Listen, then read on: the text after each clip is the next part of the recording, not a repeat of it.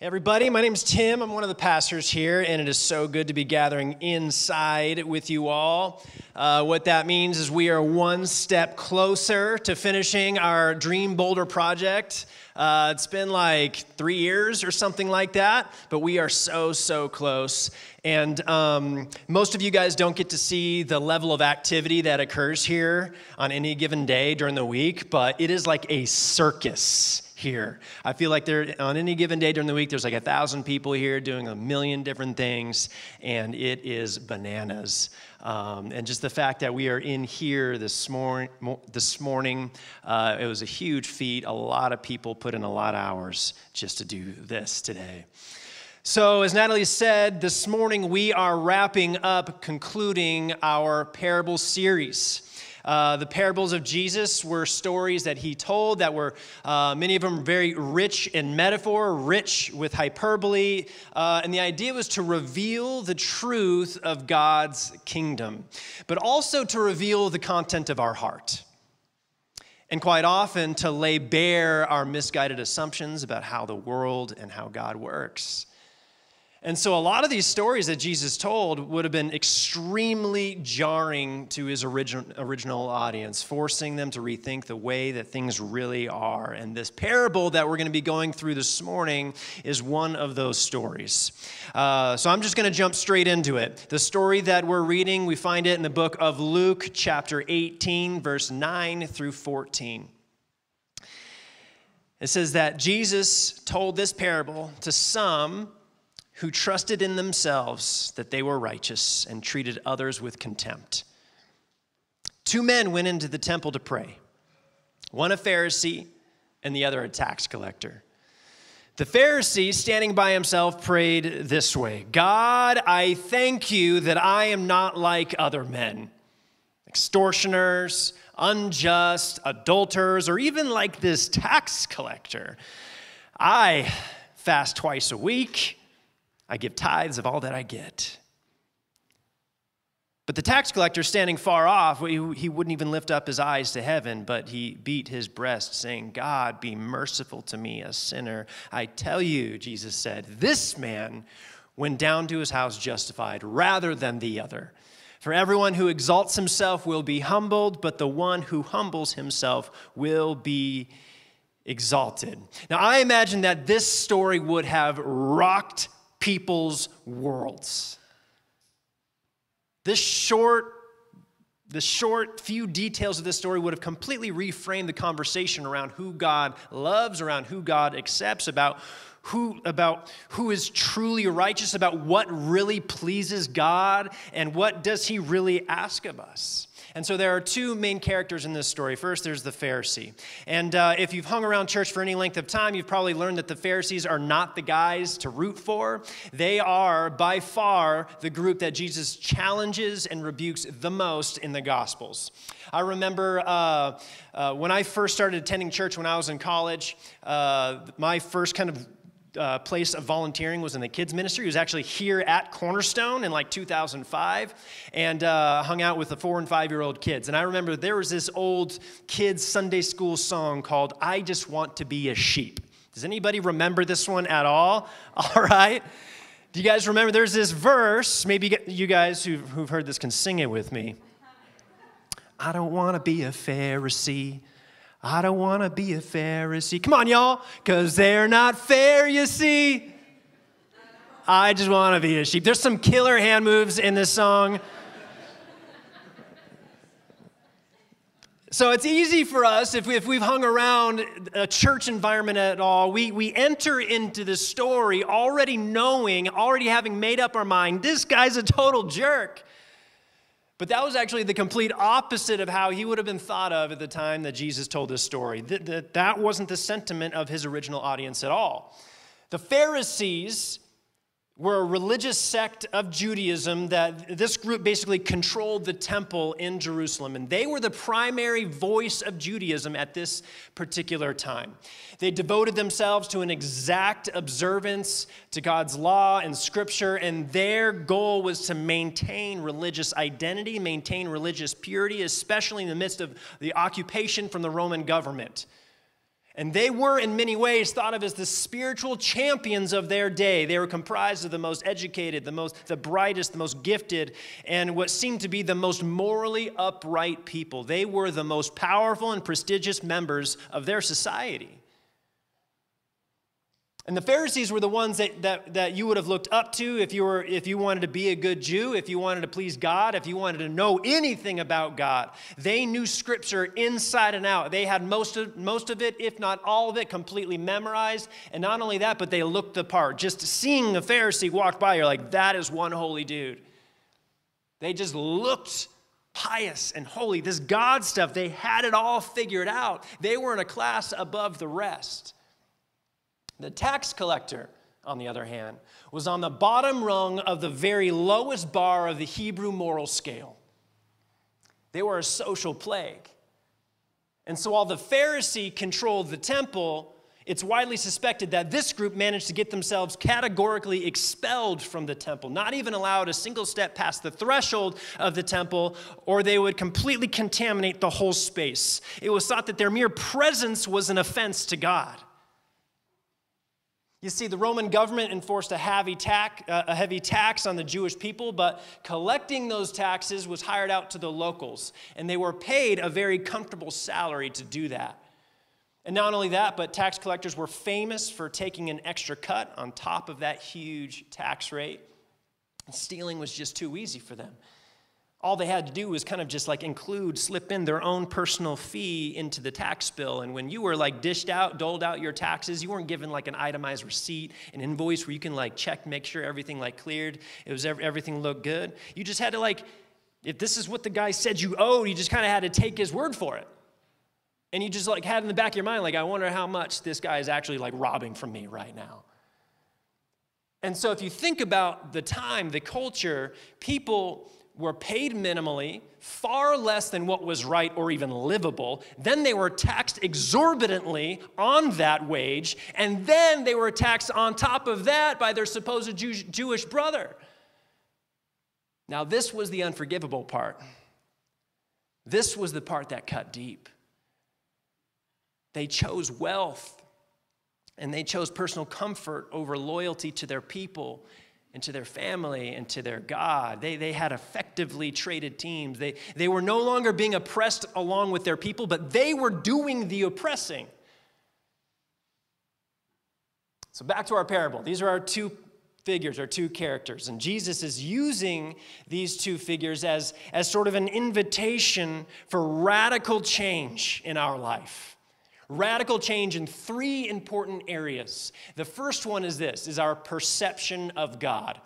Jesus is inviting radical change in our perception of God. Recently, I read an article about a really bright and ambitious teenager named Jonathan Walker. And he's a graduating senior from Florida who was accepted into 27 different universities. Apparently, you guys aren't impressed with that. I was impressed with that.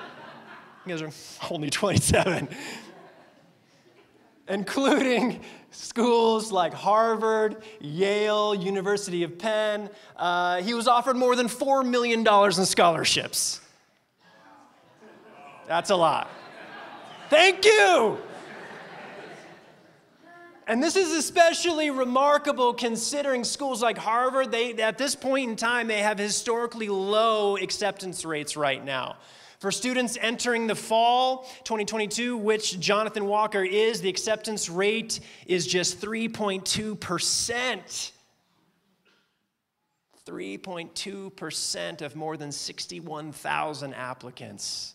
The largest applicant pool they've ever had, the lowest acceptance rate they've ever had. A few years ago, the president of Harvard said, "We could fill our classes twice over with valedictorians." You see, it's not enough to just be smart. It's not enough to just be talented or high achieving. You have to be outstanding, exceptional in ways that makes you stand far above the rest. And so our world, we marvel at those who somehow break the barrier and beats the odds and makes it into the most exclusive schools and workplaces and industries and clubs. It's a newsworthy story. We're like, wow. And honestly, people have carried this same sentiment and perception about God for a very long time. When it comes to God's favor, when it comes to God's approval, his love, his saving grace, there are those who are in and there are those who are out. And sadly, most are out. There really is only room for the truly exceptional ones. So you're really going to have to get yourself out there and prove yourself if you're going to make an impression. And that's the Pharisee. The name Pharisee itself is actually derived from an Aramaic word that means to separate, to distinguish, to divide. In a sense, the message was that they were in a category apart from everyone else. And this category, this special category, was really the only one that God liked. They were the few who had been accepted. They were the few that beat the odds. And now, for people looking at the Pharisee lived in a way that was completely unattainable. And so just to follow the logic here, if the Pharisees are the ones that God approves and loves, and if the Pharisee life is unattainable, well, I guess that means that God's love is unattainable. I guess that means that his approval is unattainable. It will always just be out of reach for me, even if I really wanted it. And the acceptance rate is so low, I wonder if it's even worth trying. And so now, if the Pharisee was unattainable, then the tax collector was untouchable. He was a stark reminder that you can fall out of God's saving reach, and his acceptance and his love only goes so far, and it certainly doesn't stoop so low as to touch a person like that. And just like in the New Testament world of Jesus, I think many of us still live somewhere on this twisted spectrum between the unattainable love of God and being untouchable to the love of God. We exist somewhere between where he wouldn't stoop so low and I can't possibly reach that high. But no matter where we fall on that religious, spiritual, moral scale, it just doesn't seem like there are any winners, just losers. But now hold up. Jesus, what did you say? The tax collector, wait, he enters the temple? He goes in. And wait, hold on. He's not like struck by lightning or anything? Like God doesn't just like strike him dead for going in there and like contaminating that whole space with his filthy presence? Wait. He's the one that's justified? He's the one that goes home forgiven and honored? He's the hero of the story? I mean, I think we can maybe begin to just catch a small glimpse of why all this would have seemed like an absurdity. And here was the jarring truth that Jesus was sharing. Your perception of who God is and what God is looking for is totally off base. You see, Jesus' own daily life was spent immersed with so-called untouchables. People who weren't even allowed in the temple to come and worship, to reconcile with God, to pray. The prostitutes and the diseased, and yes, even the tax collectors. For example, there was Zacchaeus, the chief tax collector of a large city called Jericho. And when Jesus came to his neighborhood, he was filled with curiosity and intrigue and excitement as much as the next person. And he wanted to at least catch a glimpse of this mysterious and miracle-working rabbi that everybody had been hearing so much about. But the crowd wouldn't make room for him to see. And so his only option was to go climb up into a tree. That was the only place where he could get an actual clear vantage point. And the message was clear to him. There is no room for you here, not you. This isn't for you. You don't belong here. But Jesus, he stops in his tracks. He locks eyes with him and he calls him by name. You, yes, you, Zacchaeus. I want you. You don't belong up in there. You don't belong there in that disgrace. You don't belong there in that condemnation. You don't belong there in that shame. You don't belong there in that rejection. You belong here with me. I have made room for you. What I have is made especially for you. So Zacchaeus, I need you to come down quickly because I need you. And let's not forget Matthew. One of Jesus' 12 core disciples whom he personally pursued and called was a tax collector. He was literally in the middle of collecting taxes in his booth when Jesus said, "Come, follow me, I choose you." The world told them that they weren't allowed to enter the temple, so Jesus brought the temple to them. And he's setting the record straight. That there are no untouchables. There is nowhere God's love won't go. You're not only allowed in, but God's love is pursuing you. Now, it'd be easy to misunderstand this parable and sort of like swing the pendulum hard to the other extreme, because before the perception was that God only accepts the Pharisee, and then we kind of start to think like, well, I guess Jesus is kind of saying that he's like the bad guy, and so maybe we need to believe that God actually rejects all the Pharisees, but that would be missing the point completely, because that's not true. In fact, Jesus' own life shows us that some of his own followers were Pharisees. There was Nicodemus. The Apostle Paul was a Pharisee. But rather, this story, what it's doing is it's challenging the perception that the Pharisee is in this special, unattainable, righteous category. And it's not just that the Pharisee isn't in this category, but there aren't categories. There's no categories to begin with. There's no dividing line for God's love and grace. There are no haves and have-nots. His life, his love, his acceptance, his salvation is equally accessible and attainable by all and offered to all, whether it be the Pharisee or the tax collector, for the rich or the poor, for the influential or the despised, for the powerful or the nameless, or for the pagan or the prom queen. I'm running out of comparisons. You get the idea. Because get this, ultimately, God doesn't love you because of what you do. God loves you because you are his. He's after you. He's after your heart. And so the second radical change that Jesus is inviting is our posture toward him, our posture toward God. And this gives us more insight into why this parable ends the way it does, with just one man justified and forgiven and honored, and not the other. On the surface, these two people couldn't have been more different, right? They were on opposite ends of the religious scale, the social scale, the moral scale. But actually, none of that actually even matters in the temple that day. The only difference that actually has any bearing on their relationship with God in that moment was the posture of their heart. It's the only thing that God was looking at. So in his parables, Jesus says that the Pharisee, standing by himself, prayed. And so we get this image, this visual of, okay, the Pharisee, he stands up and he's taking his assumed position in that special, distinguished category before God that he thinks that he's in. God, I am so thankful I am not like everyone else. I am so thankful that I'm not like the cheaters and swindlers and adulterers and crooks, or heaven forbid, like that guy, that tax collector over there.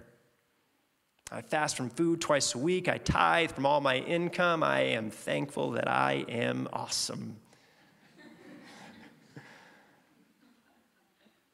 Now, the real problem isn't the prayer, actually. It's the posture behind the prayer, which is that he's really just there in the temple to praise himself. In fact, his prayer seems really heartfelt, doesn't it? His prayer actually seems like so emotional, and yet he barely even glances at God in it.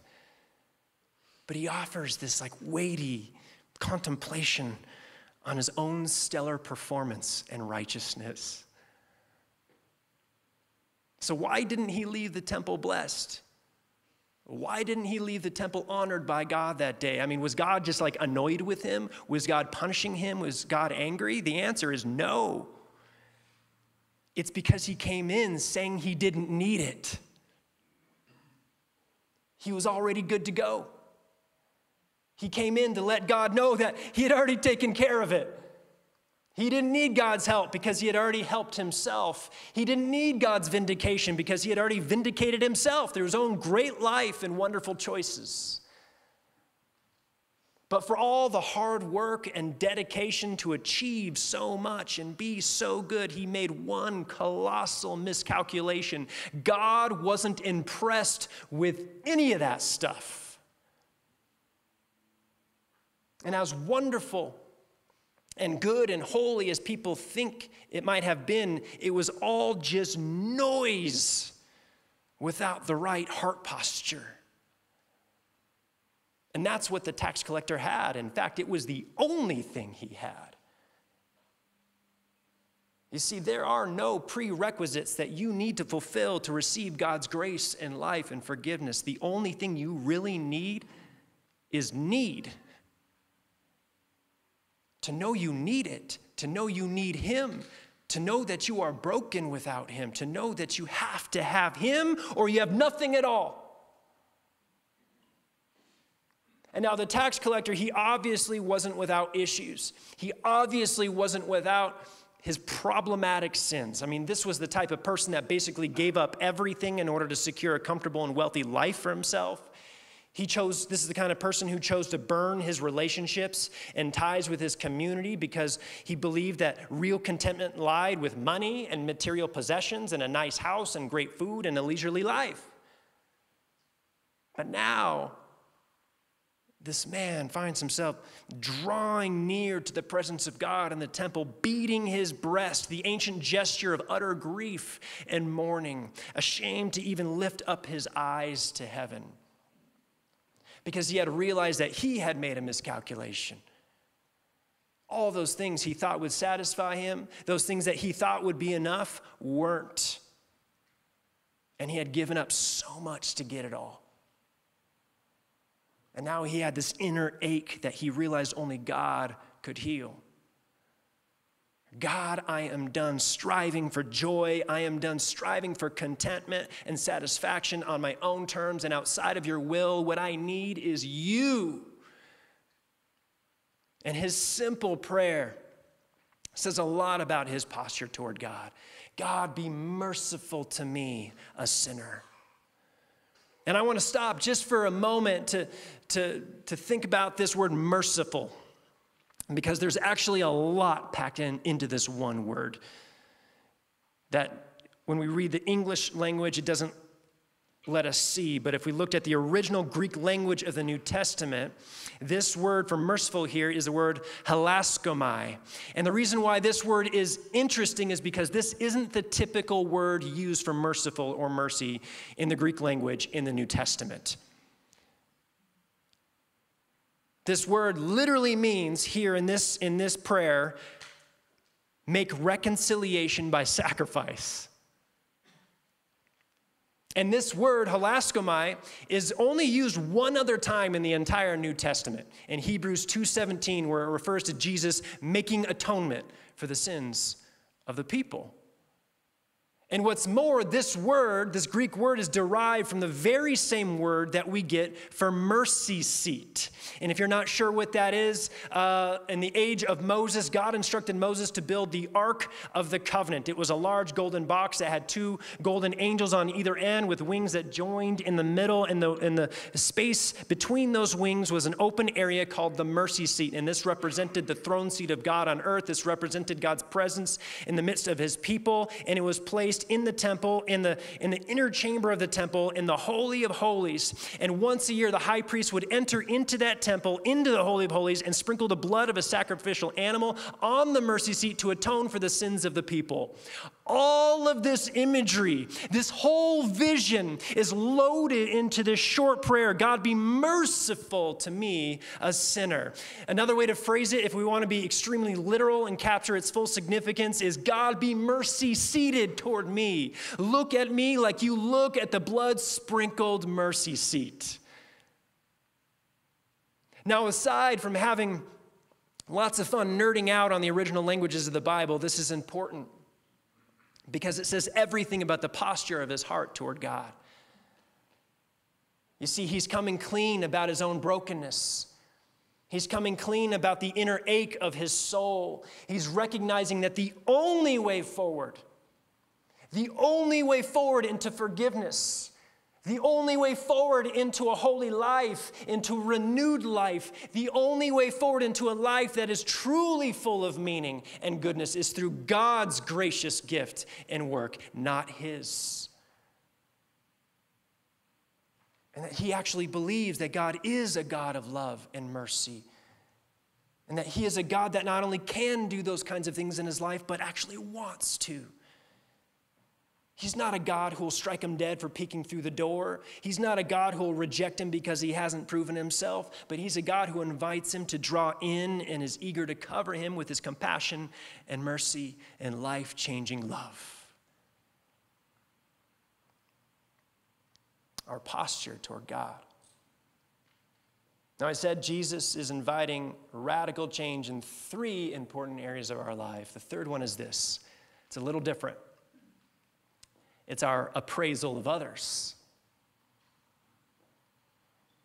You see, this parable wasn't only meant to address our relationship with God, but it was meant to address how we relate and treat other people. Remember how this whole thing started and the reason why Jesus shared this story? It said in the parable, it says that he told this parable to some who trusted in themselves that they were righteous and treated others with contempt. And so the Pharisee, because of his high view of himself, could only look one direction toward others, down. Great was his own name, great was his own deeds, that he felt like he was empowered and maybe even had permission to treat people like they were worthless with disgust. And you know, one of the reasons why I was so drawn to this parable for this series is because it seemed like it was almost made for our own cultural moment. And so while the Pharisee as a religious sect, it disappeared well over 1,000 years ago, a Pharisaical spirit is very much alive and well today. What I mean is, as I look around at our world, especially in social media, especially in mainstream media. And man, we have become a people who have assigned ourselves incredible virtue. We have assigned ourselves incredible honor and importance because of our own earned righteousness, or to put it another way, because of our own rightness. Because of how we vote, or where we stand on one social issue or another, or how active or enlightened we think we are in the one cause that happens to be getting the most press this month. Whether it be COVID or Afghanistan or Ukraine or racism or guns or abortion. Our culture, in Pharisaical fashion, we draw a dividing line between ourselves and others who do not do what I do, who do not think like I think, and who do not look the part like I do, and who aren't true believers in this thing like I am. And from this place, we look down on others. And from this place, we feel empowered to tear others down. And from this place, we feel permission to attack and to criticize and to cancel. And we make people feel like they are worthless, like they are less than God's own creation and children. But me, our world thinks, I'm justified. Look what I'm doing. I'm clearly the one who's right here. And thank goodness I'm not like all those people. You know the people. Those people who are ignorant and hateful and selfish and loud and simple-minded or closed-minded. And I hope you know that I'm not calling out one particular group or people or side over any other. This Pharisaical spirit has showed no favoritism. It has permeated into our entire society. It's taken a grip everywhere. All corners, all sides, all perspectives, all ideologies have become intoxicated with their own elevated view of fill in the blank. But for all the energy we spend making sure we are the ones who are right, we are the ones who are righteous in the matter, reminding others that they are the ones who are wrong and therefore bad, we have missed one very important thing. God is not impressed with any of it.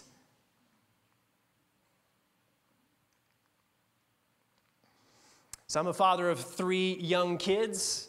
They are 6, 8, and 11. And you know how kids are. They're constantly trying to show off. And sometimes it's adorable. They make little creations and drawings and paintings, and it just like melts your heart. It's incredible. And then sometimes it's not that way. Sometimes I'll be in the middle of an important phone call, and one of my kids just is trying to get my attention, and finally they like manage to like make eye contact with me, and they're like, they just like are telling me I got to get off this phone call right away. They've got to show me this wildly incredible thing that I've never seen before that'll totally blow my mind, and they only have a few precious moments to show me now. So I'm like, oh, I wrap up the phone call as quickly as I can. I follow them to their room, and I'm like, all right, what is it? And then it ends up being something really weird. Like they chug a bunch of LaCroix, and they go burp in a cup or something like that. I'm like, wow, good job. And inside I'm thinking, like, it's like they don't know me at all. Now, if they had just come and told me that they just made themselves a sandwich, you know what I mean? Or like they just came and explained to me that they accidentally dumped the jar of glitter out, but they decided to go get a vacuum and cleaned it all up, and you can't even tell, dude. There'd be high fives all over the place. There'd be dance parties. Let's do this, right? You know, one of the recurring problems that God's children have is we struggle with understanding what it is that really impresses him. To put it another way, we easily lose sight of what really matters to Jesus. And if I could just make like an educated guess based on, I don't know, just like the whole witness of Scripture, what impresses God is not our many talents or achievements. It's not our religious rigor or church attendance. It's not our charisma or the size of our platform. It's not our activism about this cause or that one. It's not how we vote or how much we donate. It's not that we get something right or win an argument. What matters to God is moving toward him and toward the world in love through humility. There is a party in heaven over that. Jesus concludes his parable. He says, for everyone who exalts himself will be humbled, but for the one who humbles himself will be exalted, will be honored. Worldly honor, Instagram honor is cheap. It's empty. Kingdom honor, the kind that lasts forever, it's reserved for the humble in heart. You see, God would much rather I be someone who gets it wrong and yet owns my brokenness and shows love to other people than to be someone who gets every single thing right and yet crushes people. Worship team, why don't you guys come on up?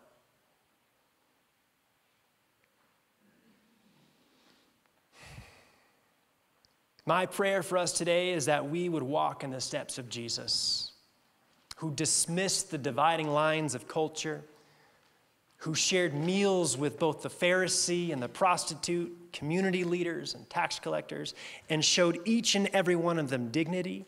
He showed each and every one of them worth, and he invited each and every one of them into the life of the kingdom.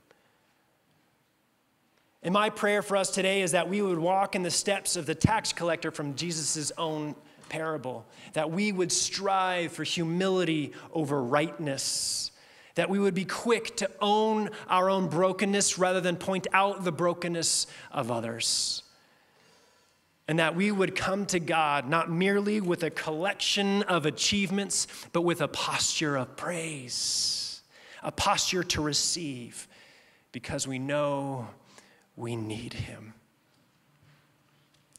Let me pray for us.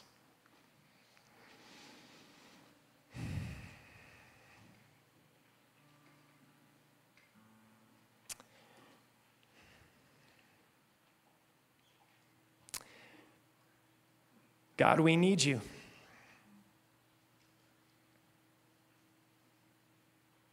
Lord, this morning we confess that you're not asking us to bring before you our best efforts, our most fabulous achievements,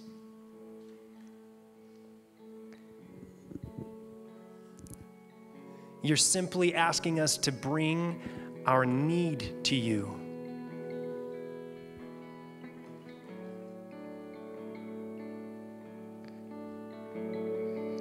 To bring our ask to you. God, we believe that you are a God that is full of mercy, is full of compassion, is full of forgiveness, is full of grace. And you like to give it to us. You delight in pouring it out on us if we would just come to you in a posture to receive it, to ask for it, to enjoy it. Lord, I pray that our posture this morning would be bent towards you in praise and bent towards others in love with humility.